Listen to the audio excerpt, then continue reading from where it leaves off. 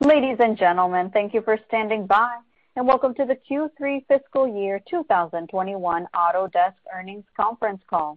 At this time, all participant lines are in a listen-only mode. After the speaker's presentation, there will be a question-and-answer session. To ask a question during the session, you will need to press star 1 on your telephone. Please be advised that today's conference is being recorded. If you require any further assistance, please press star 0. I would now like to hand the conference over to your speaker today, Simon Mays-Smith, Vice President of Investor Relations. Thank you. Please go ahead, sir.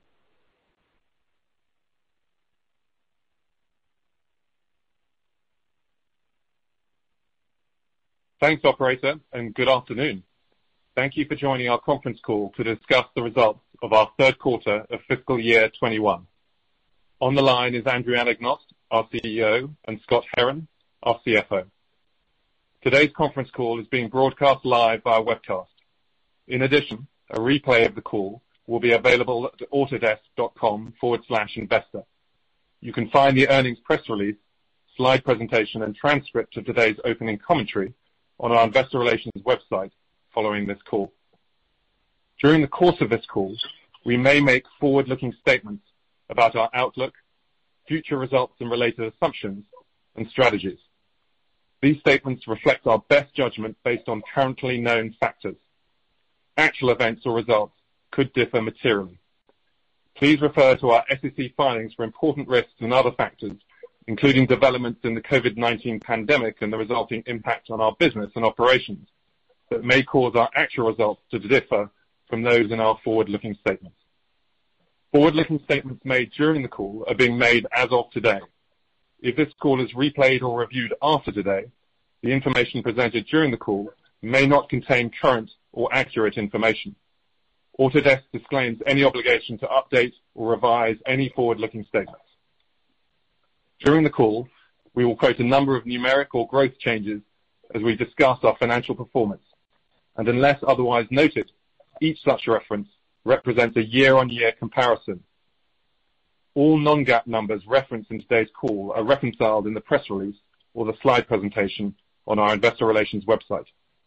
And now, I will turn the call over to Andrew. Thank you, Simon, and welcome everyone to the call. First off, I hope you and your families are remaining safe and healthy. And before jumping into our third quarter results, I would like to thank again our employees and the families and communities that support them, as well as our partners and customers for their sustained commitment during uncertain times. That commitment was reflected in our execution and demonstrated the resilience of our business model this past quarter. Together, they enabled us to deliver strong Q3 results with billings, revenue, earnings, and free cash flow coming in above expectations, despite the volatile macroeconomic conditions resulting from the pandemic. I'm pleased to see the acceleration of our SaaS business model, the secular shift to cloud underpinning it, and the competitive opportunities it brings. We have many miles of opportunity ahead of us. Our enterprise customers are undertaking their own digital transformation, and by enabling that transformation, we are becoming a strategic partner rather than a software vendor. These strategic partnerships are broader than in the past, with our customers expanding their Autodesk product portfolios. Our third quarter results reflect this trend as our enterprise deal activity with large customers accelerated. We closed some of the largest transactions in the company's history, including a 9-digit deal. I am proud of our team's execution, which positions us well entering the fourth quarter with a strong pipeline of deals. In the third quarter, we also saw the ebb and flow of the economic impact of the pandemic. As you know, our transition to the cloud means we are able to monitor the usage patterns of our products across the globe and see the positive correlation between increasing usage levels and new business growth in those regions. China, Korea, Japan, and most of Europe saw usage levels rise above pre-COVID levels, while usage trends in the US and UK have not yet returned to pre-COVID levels. They have stabilized in the US and grown sequentially in the UK. In line with the usage trends, our new business remains impacted by the pandemic, but the diversity of our revenue stream and customer base is helping us deliver strong results. Now, as you know, Scott has decided to take on the next challenge in his career by accepting the CFO role at Cisco, starting mid-December. Scott has played a huge role in driving the business over the last 6 years, helping Autodesk successfully navigate the business model transition. We are sad to see him leave, but we are also excited for him. Thank you, Scott, for your many contributions to Autodesk, and I wish you continued success in the next chapter of your career. Scott is leaving behind a strong team to ensure smooth operations while we look for his replacement. We have started the search process, and it is my top priority in the near term. Now I'd like to turn it over to Scott to take you through the details of our quarterly performance and guidance for the year. I'll then come back to provide insights into our strategic growth drivers. Thanks, Andrew. I'm leaving Autodesk with mixed emotions, as I'm excited about what lies ahead for me, but also sad about leaving my colleagues at Autodesk. The last 6 years have been the most fun and rewarding of my entire career, as we've transformed the company from a traditional license revenue model to a cloud-based recurring revenue model. That transition is now complete, and I leave knowing Autodesk is well positioned for the future with leading positions in attractive markets and accelerating momentum. Looking at the quarter's results, several factors contributed to our outperformance across all key metrics, including strong enterprise deal activity, healthy subscription renewal rates, digital sales, a sequential improvement in new business trends, and foreign exchange rates. Total revenue growth came in at 13% as reported, 14% in constant currency, with subscription plan revenue growing by 24% and operating margin expanding by 3 percentage points. We previously told you that we extended payment terms for customers impacted by the pandemic.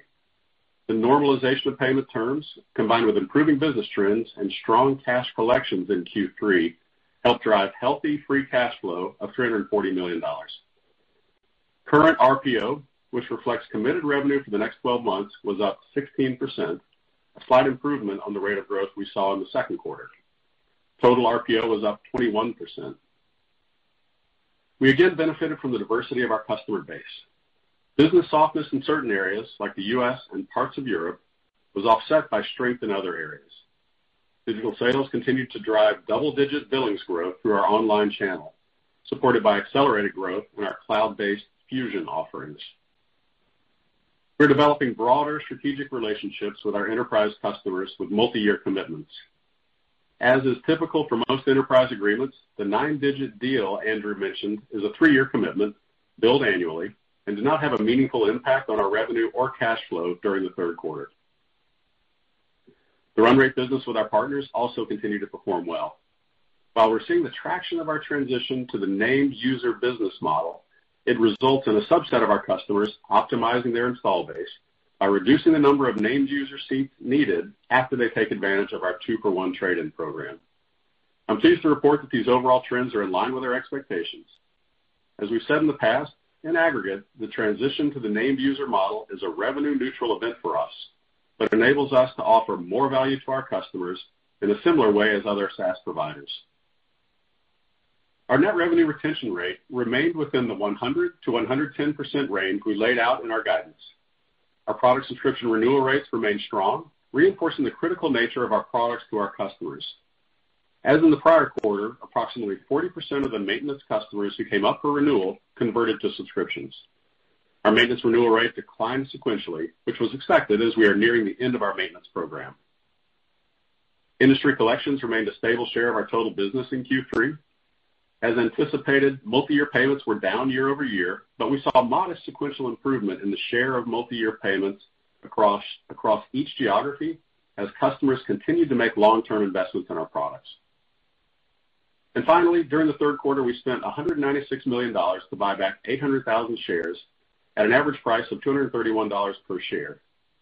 Year to date, we have repurchased 2.12 million shares at an average price of approximately $186 per share, for a total spend of $393 million. Now let me turn to our guidance. We are raising the low end of our full-year guidance range to a range of $3.75 to $3.765 billion, bringing the midpoint growth rate up to 15% year over year. We're also raising our non-GAAP operating margin outlook to the upper end of our prior range, a 4-point improvement from last year. Our fourth quarter performance will benefit from the strength of our third quarter results, but the business environment remains uncertain given the current wave of COVID cases. We expect product subscription renewal rates to continue to be very healthy. Churn on our maintenance offering will likely accelerate as we enter the final stages of ending our maintenance offering. And we expect our net revenue retention rate to remain between 100 and 110% for the quarter. Our pipeline entering the fourth quarter is strong, but we've assumed that new business and multi-year contracts will continue to be under pressure. The narrowing of our billings and free cash flow outlook range is primarily driven by moderating assumptions around multi-year and the uncertainty presented by the current environment. It's a testament to the strategic value of our products to our customers and the resiliency of our model that we're still expecting to report 15% revenue growth despite the current economic headwinds.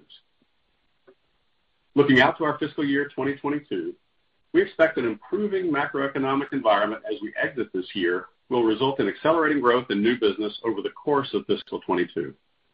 Given our subscription model, revenue growth will lag the improving sales environment. As we've said in the past, the path to fiscal 23 will not be linear. We expect our fiscal 22 revenue growth to be low to mid-teens and free cash flow growth to reaccelerate to approximately 20%. We're confident in our fiscal 23 free cash flow target of $2.4 billion, as we will benefit from improving business momentum in fiscal 22 that will provide a tailwind to our revenue and free cash flow growth. In fiscal 23, we'll also benefit from the renewals of our fiscal 20 transactions when we restarted multi-year payments for a part of our business. Beyond fiscal 23, our continued investment in cloud products and a subscription business model, backed by a strong balance sheet, give us a robust foundation and platform for double-digit growth. And now I'd like to turn it back to Andrew. Thank you, Scott. Our strong performance in Q3 once again demonstrates the advantages of our diverse customer base, resiliency of our employees, the power of our SaaS offerings, and the strength of our business model. At Autodesk University last week, we hosted approximately 100,000 customers and partners and made a series of product and partnership announcements, as well as our acquisition of SpaceMaker, which closed yesterday and offers leading functionality to architects. SpaceMaker will enable us to support design professionals much earlier in their workflow by harnessing AI to rapidly create and evaluate options for a building or urban development. Through automated data capture, smart design, decision support, and collaboration functionality, SpaceMaker enables users to quickly generate, optimize, and iterate on design. It also offers a fundamental shift in how we imagine and build cities in the future, and the time needed to evaluate various possible options. I encourage you to check out the demo from last week that is available on our website. We also announced the Autodesk Construction Cloud platform, which unifies our AEC cloud offerings and the data held within them to enable a connected project ecosystem across design and construction. Underpinning the Autodesk Construction Cloud is our common data environment, Autodesk Docs. This provides seamless navigation, integrated workflows, and project controls, and enables a single source of truth across the project lifecycle. Autodesk Build, Quantify, and BIM Collaborate bring together the best of PlanGrid and BIM 360 with new functionality to create a comprehensive field construction and project management solution. For our design customers, BIM Collaborate Pro extends the capabilities of BIM 360 design on the new platform to create a more seamless exchange of project data between design and construction. During the quarter, Morgan Sindall, a leading construction group in the UK, committed to Autodesk as their strategic platform partner. As Lee Ramsey, Morgan Sindall's digital design director, said, quote, "I researched all the marketplace solutions. Autodesk stood out for me. Autodesk Construction Cloud provides greater integration between different roles and functions, allowing data to be shared across projects, silos to be broken, and a vast amount of efficiency to be gained." End quote. The breadth of our AEC business has underpinned its resilient performance and enabled it to be a net beneficiary from secular and cyclical trends. Despite many construction projects being interrupted, delayed, or navigating new ways of working because of the pandemic, we are still seeing year-on-year growth across all our construction offerings. Our cloud-based products enable our customers to navigate the cycle today and to be more efficient and sustainable for tomorrow. Our office-based solutions continue to do well, while our field-based solutions improve sequentially, boosted by several competitive wins. Customers continue to choose PlanGrid to digitize their processes because it is easy to use and they only pay for what they need. This quarter, our BIM 360 products set records for both worldwide weekly average users and projects. We also continue to see adoption with our larger customers and within the infrastructure industry. During the quarter, one of the world's leading professional services firms, which serves clients in the infrastructure and building sectors, increased its investment with Autodesk. We have been partnering together for over 15 years, and the renewal of our enterprise business agreement enables this firm to expand its use of BIM 360 and PlanGrid in order to adapt faster to industry changes and create new markets for its services. In another instance, Japan's largest home builder, Daiwa House Industry Company Limited, renewed its enterprise business agreement with us. The company is making key investments in BIM and has selected Autodesk to be its strategic innovation partner to achieve its goals for digital transformation, design for manufacturing, and industrialized construction. The company is adopting BIM at all levels of the organization and has made a commitment to adopt additional Autodesk products, including BIM 360 Docs and Design and PlanGrid. We are thrilled to be working with Daiwa House at the forefront of industrialized construction. Our cloud-based platform is also propelling growth in manufacturing by enabling the convergence of design and make. On the commercial side, our market-leading cloud-based platform, Fusion 360, enjoyed another quarter of accelerating subscriptions, growing scale of deployments, and adding competitive displacements to end the quarter with over 120,000 subscriptions. At AU, we introduced several extensions to Fusion 360 that further encourage adoption and usage of the platform by adding specialist functionality.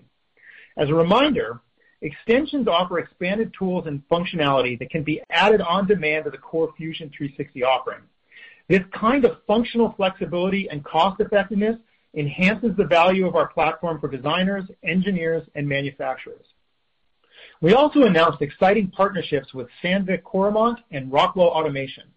With Sandvik Coromant, a metal cutting tools and services company, we took the first step to realize a shared long-term vision of accelerating the automation of manufacturing processes by making tool data and manufacturing recommendations available to users of Fusion 360.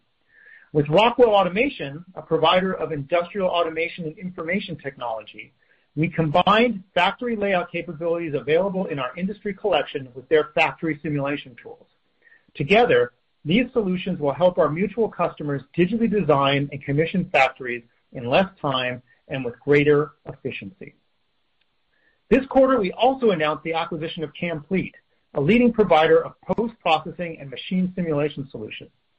Camplete bridges the gap between CAM programming and shop floor machine tool operation. It allows manufacturers to digitally simulate and verify the machine code that drives their production equipment before running it on the shop floor. This will enable our customers to identify potential problems in a digital environment at the programming phase that could otherwise scrap work or damage machine tools in production. During the quarter, a large multinational defense, security, and aerospace company with an extensive global supply chain chose to increase its investment with Autodesk through an enterprise business agreement. To stay at the forefront of its industry, the company is using innovative manufacturing methods to save time and money, and has set a target to 3D print approximately 1/3 of the components in its new jet. As it radically changes the way it designs and builds, the company has selected Autodesk as a key strategic partner. The adoption of our products is also driving change throughout its supply chain, which must adopt new ways of working. With Fusion 360, it now has access to our advanced manufacturing solutions to help it realize its business goals. In education, we continue to expand our footprint.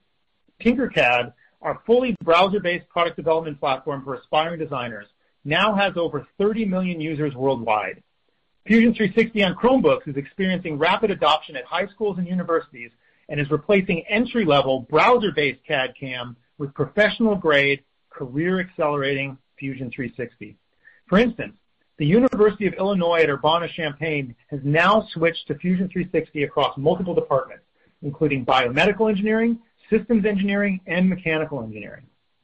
Beyond our industry-specific results, we are seeing early adoption of our premium subscription plan, with customers taking advantage of the enhanced subscription offering at renewal. Many of our multi-user customers who are transitioning to the named user model are finding great value in the premium plan due to its advanced user analytics, single sign-on capabilities, and enhanced support. For example, Shoei, a leader in the field of innovative air and environment technology, decided to commit to a long-term investment in premium this quarter, primarily due to SSO and user management capabilities. They see Autodesk as a strategic partner as it continues to harmonize its global IT infrastructure. Let me finish by updating you on our progress monetizing non-compliant users.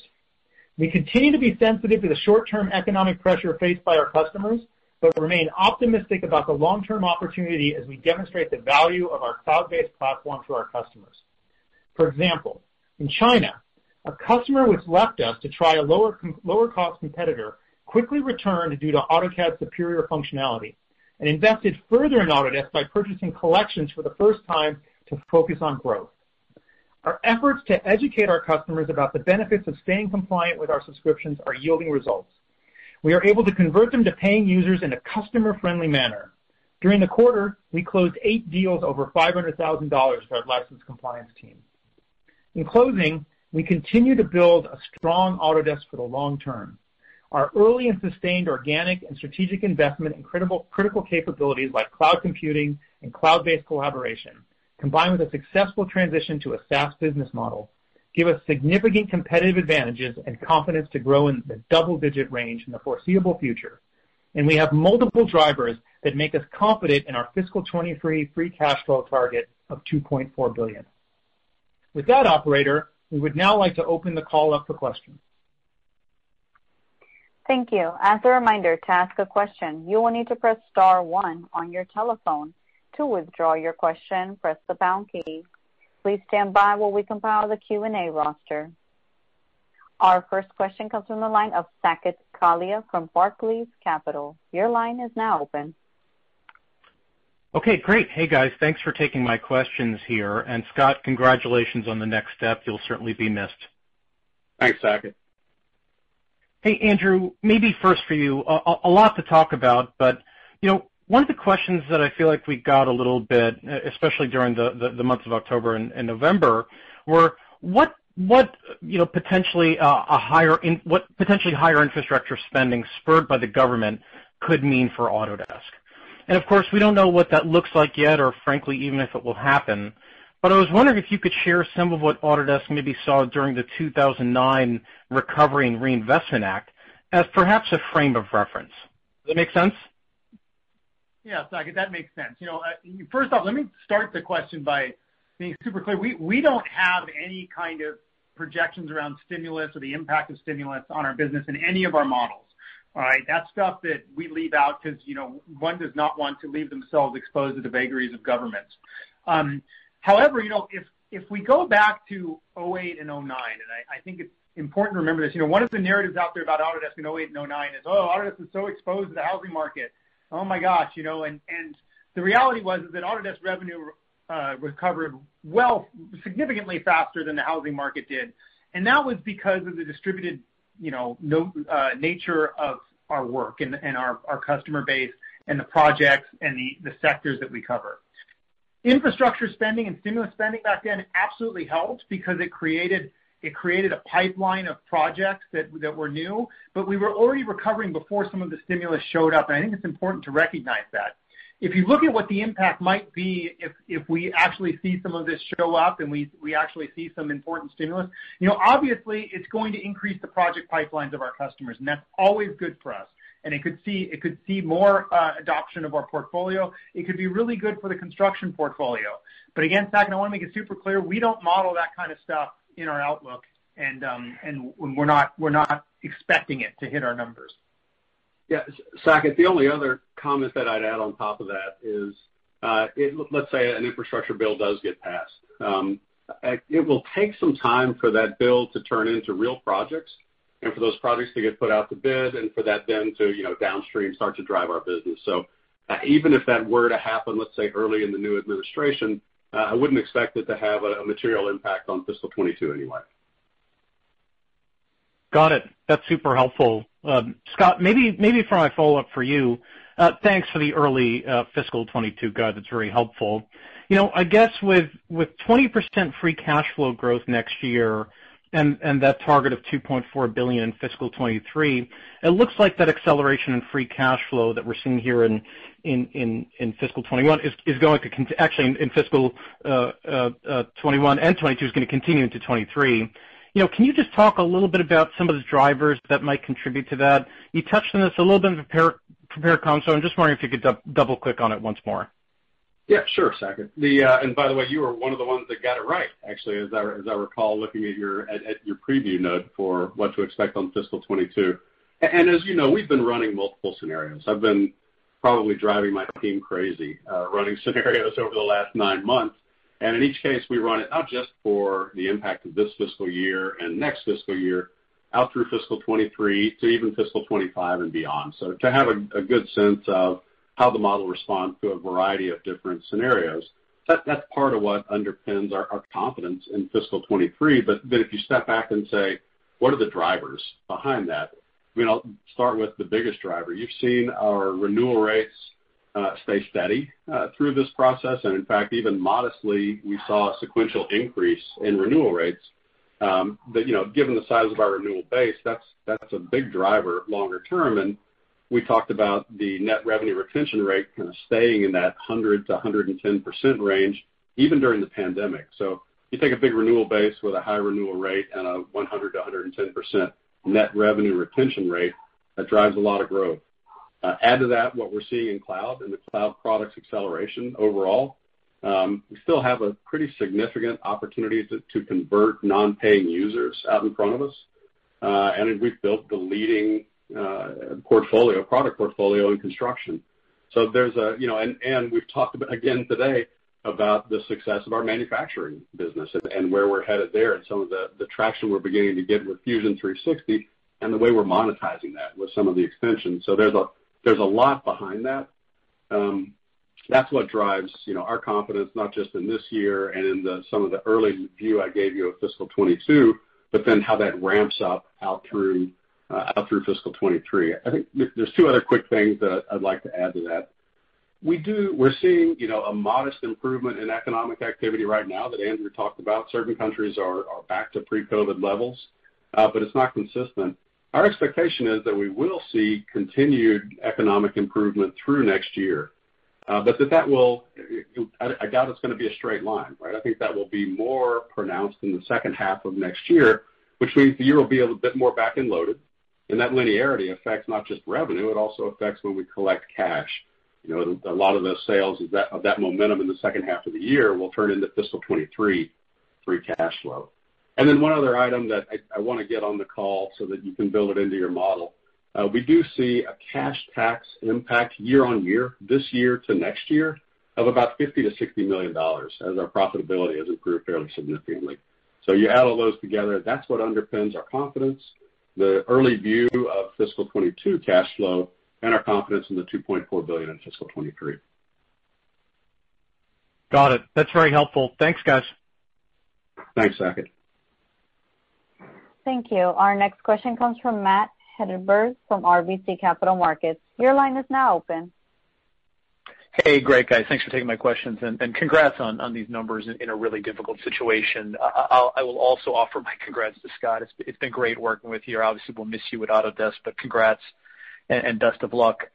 Andrew, I wanted to ask about the 9-figure 3-year renewal deal. That is super exciting. I guess I'm wondering, can you give us a bit of history on how that customer has grown to this level, and maybe the opportunity for other enterprise deals of this caliber, given your sort of extended platform these days?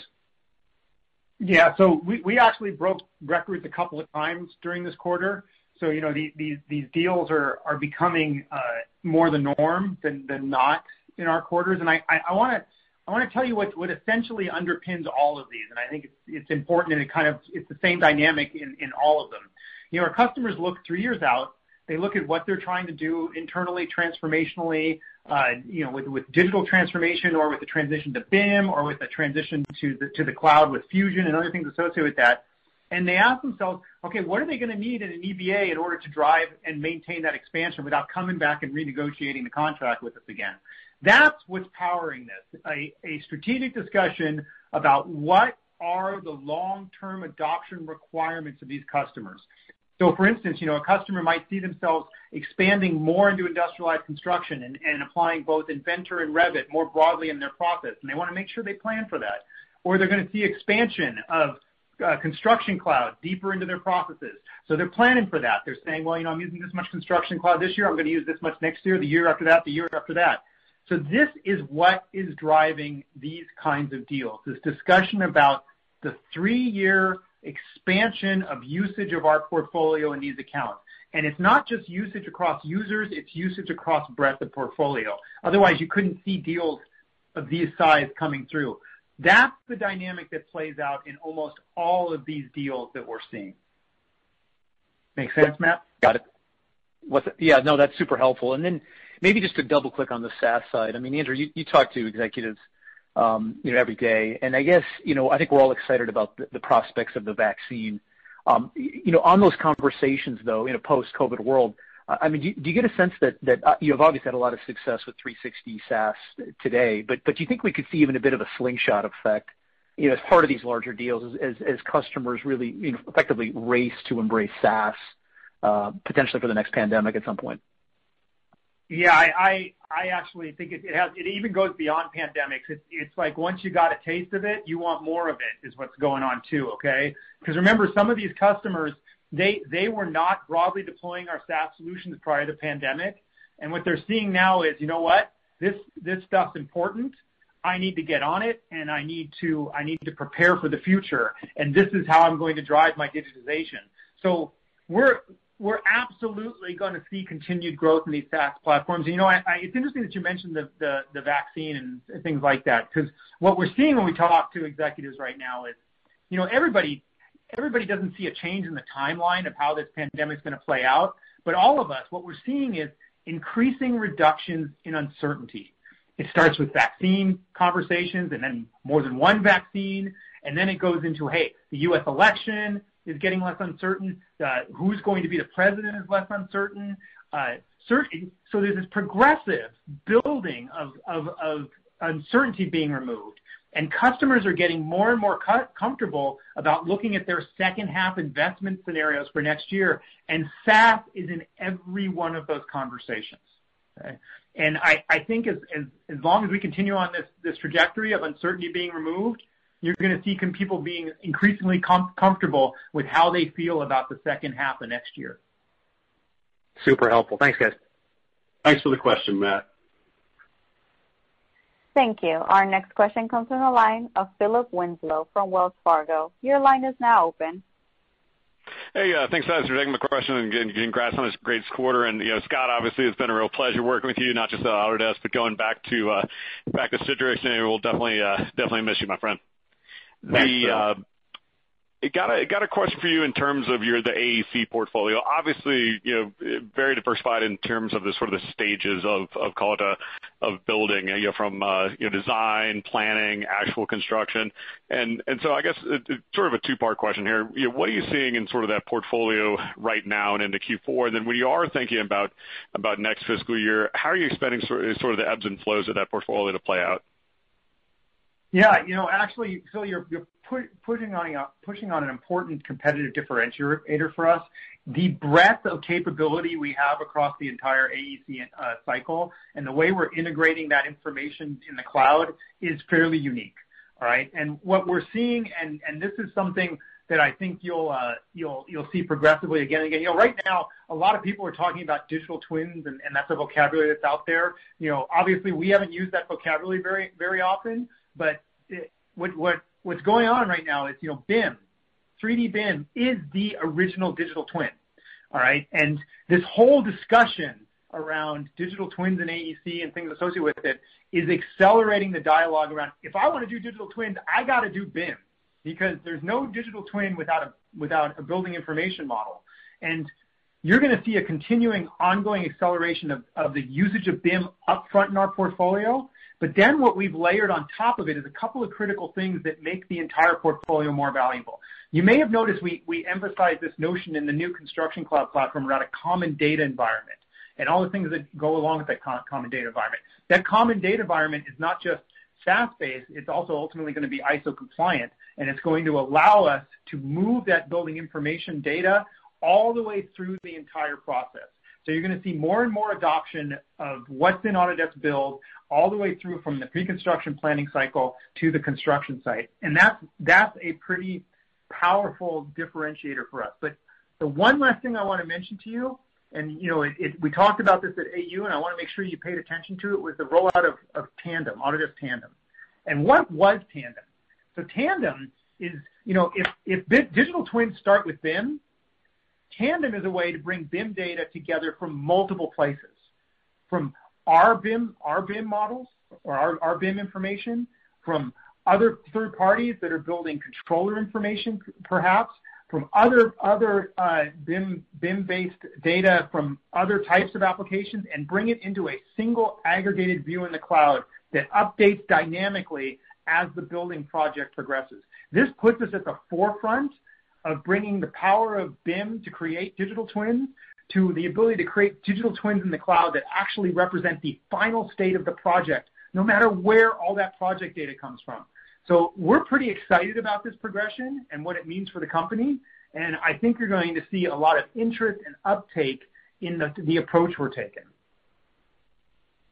Yeah, that's awesome. That's super exciting. And an equally as exciting question for Scott, long-term deferred revenue. How are you thinking about that next year? Obviously, the guidance for this year is hanging out in the mid-20s, but how are you sort of modeling that when you think about cash flow for next year and the year after that?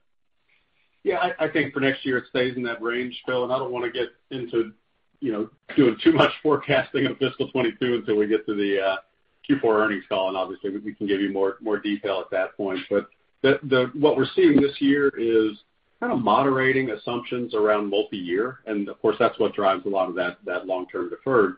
And so you see it, you see the sequential trend there in long-term. It hasn't fallen off the floor. It hasn't fallen off the desk and onto the floor. The multi-year rates are still there, but they're not as robust as we had seen historically in maintenance. I think ultimately it returns to that level, but frankly, I don't think the moderating multi-year that we see this year is a big negative in the sense that given the strength of our renewal rates, we'll continue to collect that cash. We'll just collect it in the subsequent 2 years instead of collecting all 3 years up front. And we'll collect it without the 10% discount that we put in as an incentive for those multi-year transactions. So think of it kind of settling in where it is for the foreseeable future. Ultimately, I think there's probably a little room for it to run. Awesome. Thanks, guys, and congrats again on a great quarter. Thanks, Phil. Thanks.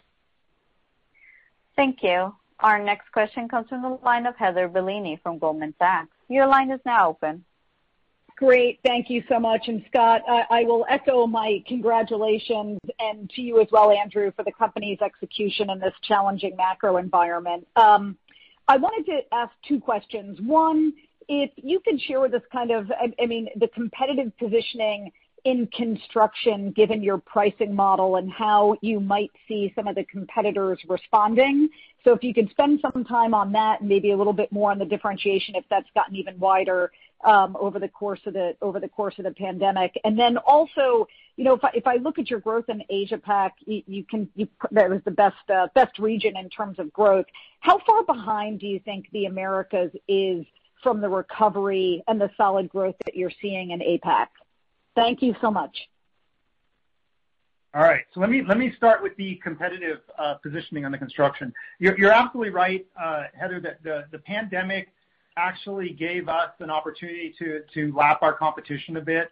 The slowdown definitely took the wind out of certain parts of the market.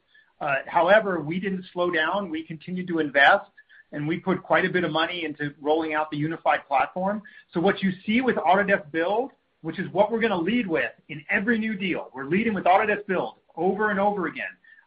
And we're going to lead internationally, and we're going to lead in the U.S. with this, is a comprehensive project management and field management application that goes from design all the way through to site management, site execution, and layers on the analytics associated with construction ITQ and some of the predictive skills, all built on top of Autodesk Docs. All right, so this is a pretty significant change. That platform is highly competitive. Matter of fact, it's differentiated in numerous ways because of its end-to-end capabilities. In terms of pricing models, Here's what's unique about us, Heather, and I think it's very important to remember this. No one in the industry is more flexible with the way we deliver these applications than Autodesk. So if you want to buy named users and deploy named users, we got named users for you. That's our primary deployment model for most of our applications. If you want to pay based on project turnover, you can do that. If you want to play based on usage and consumption, you can do that. This flexibility is heavily coveted by our customers. And in fact, I think this flexibility has been part and parcel of what's allowed us to continue to expand the usage of the Construction Cloud even during what's happened over the last year. So I think technologically, we're now competitively differentiated because we took the pandemic as a time to double down on the platform unification and get it out there. And business model-wise, we're differentiated. So we're feeling in a pretty strong competitive position as we head into the recovery next year across all the various markets. We love that we have tough competition in this space. We think it's good for us. We think it's good for our customers, but we're feeling really good about where we're at. Now, with regards to the Americas versus APAC, right? Here's what I'll say. Usage ramped up fairly quickly in Asia Pacific, and like we said earlier, it's definitely above pre-COVID levels in a lot of places. Not everywhere, but in a lot of places. The U.S. in particular just seemed to have stalled. All right, usage hasn't fallen back. It's ramped up a little bit as time goes on, but it's not seeing this kind of surge. I think we should just kind of hold tight for a little while and see what the levering out of the uncertainty does right now for the usage in the U.S., all right?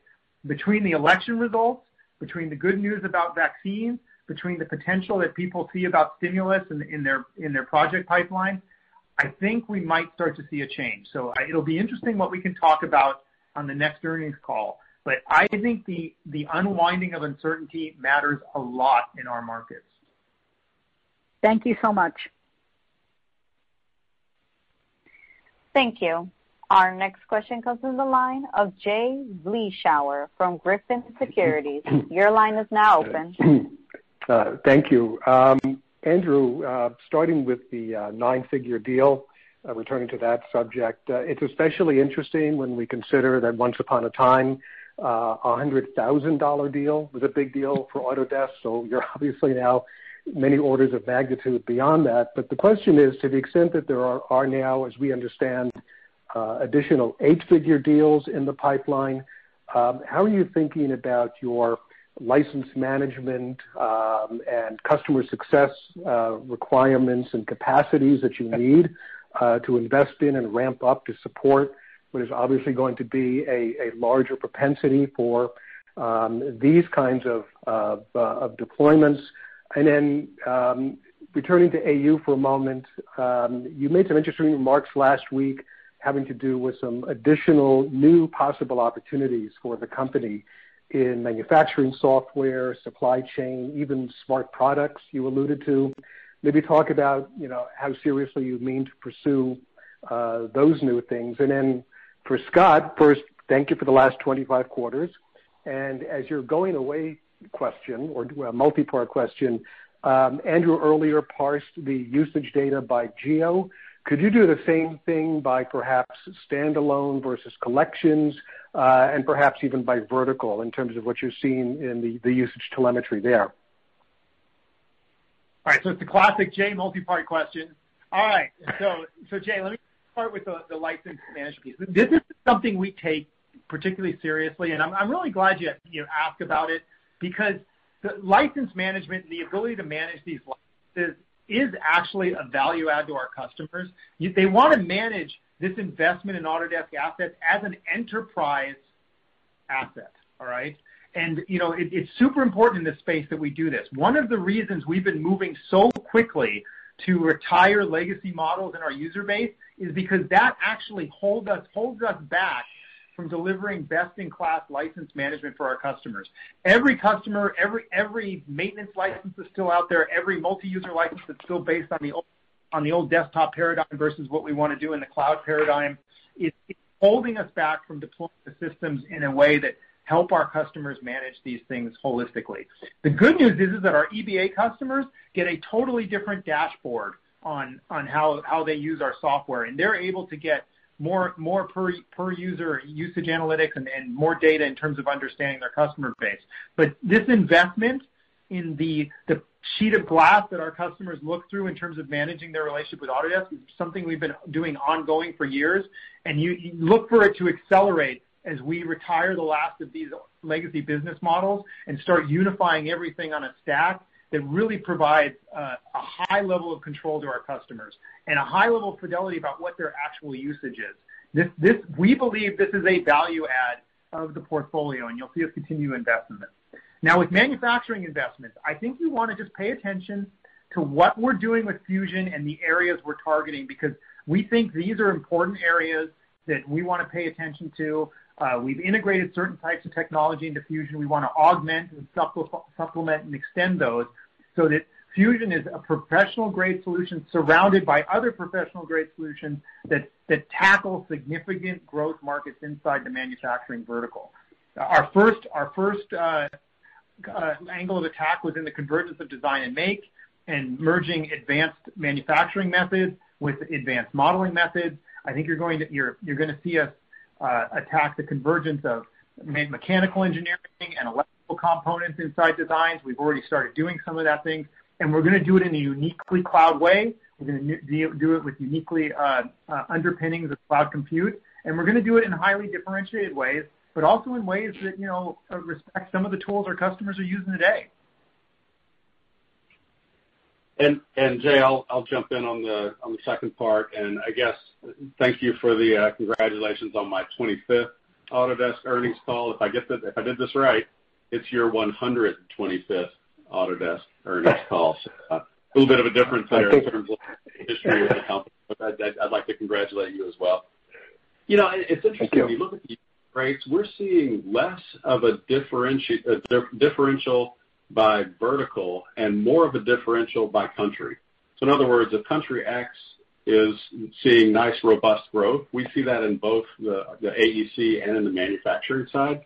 If it's continuing to be, somewhat flat and stable, we see that again by vertical. So I'd say the better differentiator in usage is more how is the region performing, how's the country performing, than it is, within that country, is it AEC or manufacturing. The industry collections versus standalone, I'll just reiterate what I said in the opening commentary, that industry collections continues to be a stable share of our overall business. So we're not seeing a significant mix shift there. Early on, we had seen a mix shift of the new sales more toward LT, and we talked about last quarter that reverted back to the mean where it had been historically. So we're not seeing a significant mix shift at this point either way. The last thing that I'd add, because I know the detail of your spreadsheets, and you probably already got everything laid out here, but to give you a sense on our new business growth, and in particular product subscription new business growth, from a unit standpoint, no question we've been impacted by the pandemic, more so in new business units than in other places. That new business grew sequentially from Q2 to Q3, and it's our expectation those units will grow again from Q3 to Q4. So just to give you a sense of how things are performing. Great. Thanks very much to both of you. Thanks, Jay. Thanks. Thank you. Our next question comes from the line of Brad Zelnick from Credit Suisse. Your line is now open. Great. Thanks so much. So congrats all around, guys, particularly for Scott. Best of everything, especially in your next chapter. And the topic for both of you, I wanted to ask you about innovation. The sheer amount of innovation on display at Autodesk University this year was, I guess I'd just say, overflowing. So, Andrew, for you, the easy question, what excites you the most? And my parting gift for you, Scott, maybe a little more complex. How should we think about the pace of innovation going forward? Because you've always talked about high single, low double-digit spend growth, but we're below 7% year to date. So should we think about spend growth accelerating meaningfully to the high end of your range to recapture the tremendous opportunity ahead? Thanks. All right. So, Brad, I love this question. Innovation is absolutely hypercritical to everything we do. We believe we are powering a lot of transformation and a lot of dialogue in the industry right now. We are delighted to see our competitors start to talk like we've been talking for years. And I think that's a sign of the kind of innovation we're putting into the market. Here's what I'll tell you I'm really excited about. I am excited about the merger of SaaS, cloud compute, and machine learning and its transformational power for our industry. All right? This is what gets me up every morning right now in terms of what we're going to be able to deliver for our customers. When we get more and more of their processes in the cloud, when we're computing more and more with their data with ever decreasing compute costs in the cloud and layering on machine learning, we are going to be able to provide our customers with insights and productivity enhancements that are simply beyond anything they've imagined right now. And it gets me extremely excited to be part of driving that change into the industry and what it means.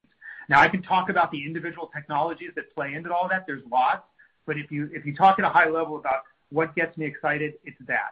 And one thing I think is as a segue to Scott answering his question, I think it's important for you to know that next year we're probably the largest R&D spender in our segment. All right, and I just want you to think about that. After all the discussions we had going through the business model transformation, to all of a sudden be talking about a world where probably nobody is spending as much in this space on R&D as Autodesk is. I think that is a fundamental change, and a lot of innovation comes from that much spend. Scott. I'm not sure what to add to that, Andrew. I think you said it exactly right. We're at a fortunate position, Brad, and thanks for your kind words, by the way. But we're at a fortunate position in the model where we can both grow spending and increase margins year on year. And so if you look at the midpoint of the updated guide for this year, for fiscal 21, it implies just short of an 8% growth in total spend. So, the cost of goods sold plus OpEx. Looking ahead, on top of that, we've invested pretty significantly and grown our investment in R&D headcount for R&D, for sales capacity this year. In some of the areas that Andrew just touched on earlier in Jay's question about building out our internal systems and our internal infrastructure. So we've invested quite a bit in innovation already this year that will obviously carry on into next year.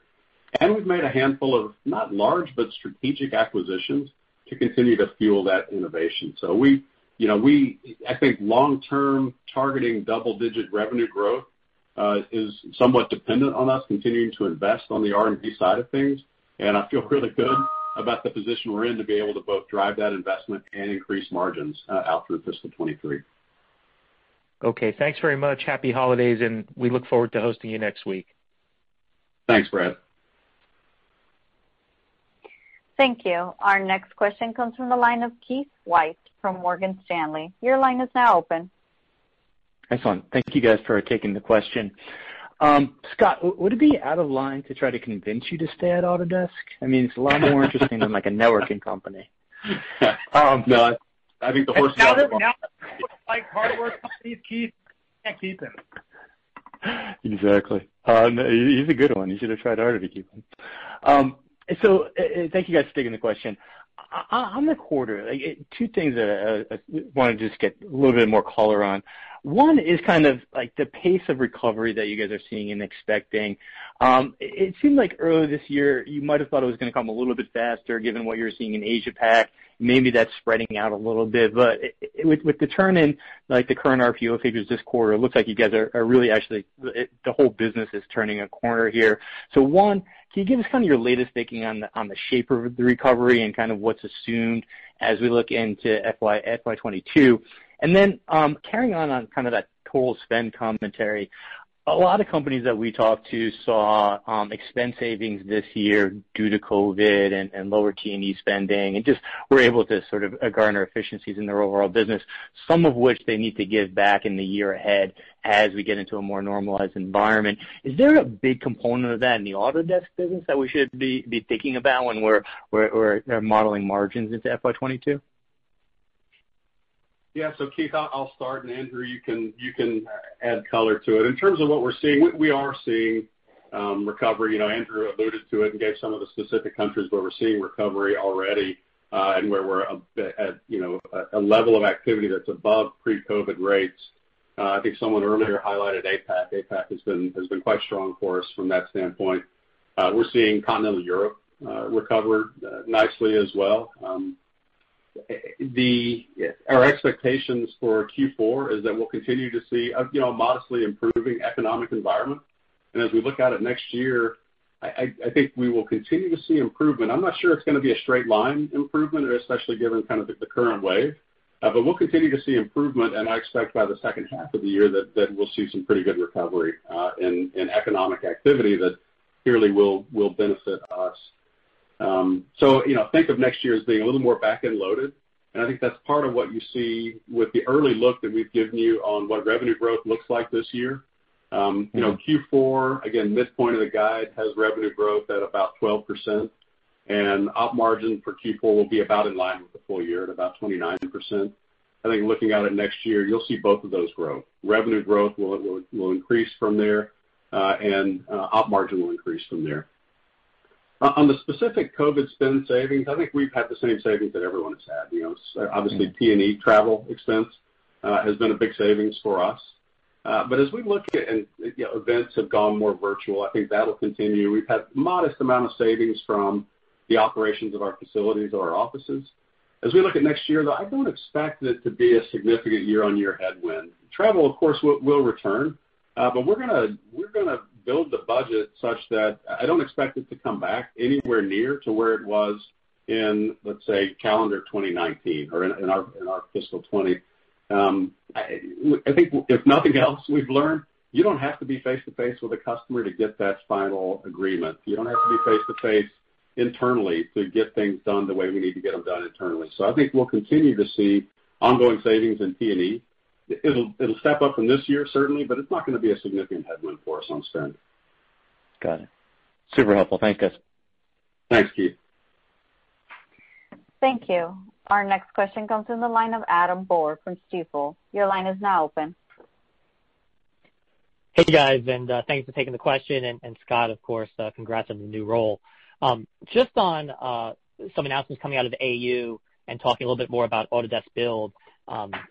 You mentioned how you're leading with that going forward, but you do have a big installed base on BIM 360 and PlanGrid. So I was just curious kind of what the migration path looks like for those assets to Autodesk Build.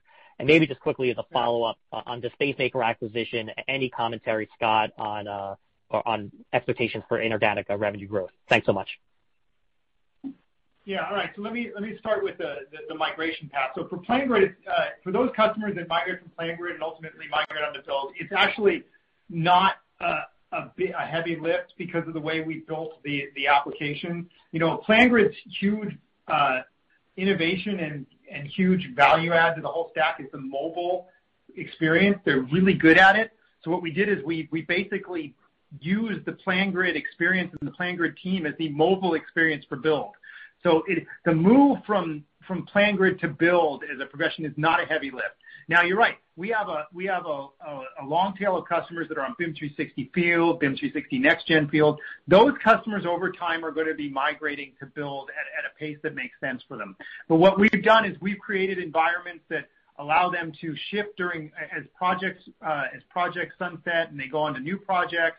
We've got a whole master plan with our customer success organization and construction on how they move over time. We're not going to force anybody to move ahead of their time, but we've got a well-crafted plan for how we move these people. It's more of a heavy lift for people that are on BIM 360 Field, less of a heavy lift for people who are on BIM 360 Next Gen, which is where Autodesk Docs was built off of, and it's a much smaller lift for PlanGrid customers. And Adam, to your question on Spacemaker, I'm super excited about technology, and I don't know if you got a chance to see it demoed at AU, but if you didn't, I highly recommend you go take a look at it. This is it's obviously tremendously exciting technology and some super talented people that we picked up with the Spacemaker acquisition. Impact financially is going to be nominal. It'll actually be slightly dilutive, and that's built into our expectations for next year. There's another effect that I probably should have mentioned earlier, and I want to make sure I get it out on the call, though. The one thing that will change next year, and it's a slight headwind to us in terms of revenue growth year on year, we have almost all of our products are already ratable, right? But there's a couple of really small products, one Vault that we've talked about in the past that did not get over the hurdle to get away from upfront revenue recognition.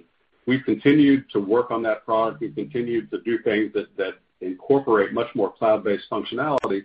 And I think in the first part of next year, Vault will flip from upfront rev rec to full ratable rev rec. And that looks like it's about a point of growth. Again, already built into the kind of the early view that I gave you of the low to mid-teens revenue growth for next year. But that the impact of Vault is built into that. Obviously, it normalizes in fiscal 23 because once it becomes ratable, the compare points are equivalent. But that's one, if you're building your model in that level of detail, think about that being a bit of a headwind that's already built into the early view that I've given you of fiscal 22. Yeah, and great. Thanks Scott, again, guys. I'll make one more comment on SpaceMaker just because I kind of forgot to segue to you on that. But, SpaceMaker represents that perfect convergence of SaaS, cloud compute, and machine learning into solving real-world problems for our customers. I think you're going to see the impact on our business accumulate over time as the technology expands and as it connects itself deeper with Revit and other parts of the process. One of the things I love about the SpaceMaker team is they have this philosophy about making multiple constituents more successful with their objectives. And that's the building owner, the developer, making their investment more profitable. That's the city, making sure that the impact on infrastructure is managed and controlled. And they also have a big customer or a big stakeholder in this is the environment and helping architects and city planners make more sustainable decisions in real time for how things are built. It's the perfect example of how all these things come together to change the way people make design decisions and ultimately build decisions. So look for its impact to expand over time as that team starts hooking into other parts of our process, builds out their existing products, and inevitably starts moving into other parts of the organization, which we always see with acquisitions like this. Yeah, there's absolutely a lot of synergies that we see with SpaceMaker coming in. Great. Thanks again. Thank you. Our next question comes from the line of Steve Koenig from SMBC Nikko. Your line is now open. Hey, terrific. Thanks for squeezing me in, guys. I appreciate it. And Scott, best of luck to you, and thanks for all the hard work you've done with us over the years. Definitely appreciate it. Yeah, thank you. Cool. So I'll just ask one question. Andrew, you had some pretty open, transparent communication with customers this last quarter, in terms of the letter that was written, and just in terms of looking at what those customers were asking for, they were very clearly asking for accelerating the roadmap in architecture and engineering design, which doesn't seem like we've talked a lot about on the call today, hasn't been a focus. And if I read between the lines in that communication, the customers also seemed a bit frustrated with the transitions they've been going through from maintenance to subscriptions to collections and now to named users. And it just seems like there's a little bit of dissonance between what they're asking for and what I'm hearing from you on the call today. And I'd love to get your thoughts on why is there that maybe misperception gap, and what are you guys doing about it? And thanks very much. Steve, there's absolutely no dissonance, all right? One of the things I think I've said consistently in the communication, and I'll take you back to the communication, is we started investing in the roadmap for Revit well ahead of these communications, all right, from these customers, because we made a deliberate choice to invest in construction and not in Revit functionality for architects. So these customers are going to fairly quickly start to see changes and additions to Revit from the investment we made actually at the end of last year. And I think you're missing something completely. We just spent several $100 million on the architecture segment of our space. All right, SpaceMaker is squarely targeted at design and architecture, and the founders of SpaceMaker are architects. All right, this technology is right on the X, And like I said, we just spent a lot of money to do this. And this is right on the X. It's something we've been looking at for a while. So, no, there's no dissonance here in terms of where we're focused and where we're. With regards to the migration, look, you got to pay. We started this migration with something under 2 million maintenance customers. Most of those have come along with us. We never expected that all of them were going to come along with us happily. And what we've done is we've reached the end of the tail with some maintenance customers that are more frustrated with the changes than not. But at the same time, we've added millions of other customers that weren't able to afford some of our solutions before because of the upfront costs of these solutions. So, yes, maintenance customers that have been with us have seen lots of transitions. They're not done yet. We haven't retired all those models yet. But remember, we started with less than 2 million of those. We're over 5 million in subscribers right now. A fraction of those are from that maintenance base. We have to remember, let's look at the big picture here as well as the small picture. I understand and I empathize with the frustration of those customers that started on maintenance and journeyed with us, but we have reached so many more customers, so many more architecture firms, so many individual architects, so many people that couldn't afford Revit, so many people that couldn't afford that extra seat of AutoCAD, so many high-growth companies that as they add seats, they're actually spending less over 5 years than they would have with us adding seats in the perpetual model. That's a big story, and it's transformative for the industry in terms of how much value people are able to get now. So let's make sure we stay focused on the big picture here. Cool. Well, I appreciate your thoughts, and thanks again for the open communication. Good luck to you, Scott. Thanks, Steve. This is all the time we have for Q&A today. I would like to turn the call back over to Simon Mays-Smith for closing remarks. Thank you, Gigi, and thanks everyone for joining us today. We're looking forward to seeing many of you at conferences over the next few weeks. Please do reach out to us if you have any follow-ups on anything from this call. So this concludes our call for today. Thank you. Ladies and gentlemen, this concludes today's conference call. Thank you for participating. You may now disconnect.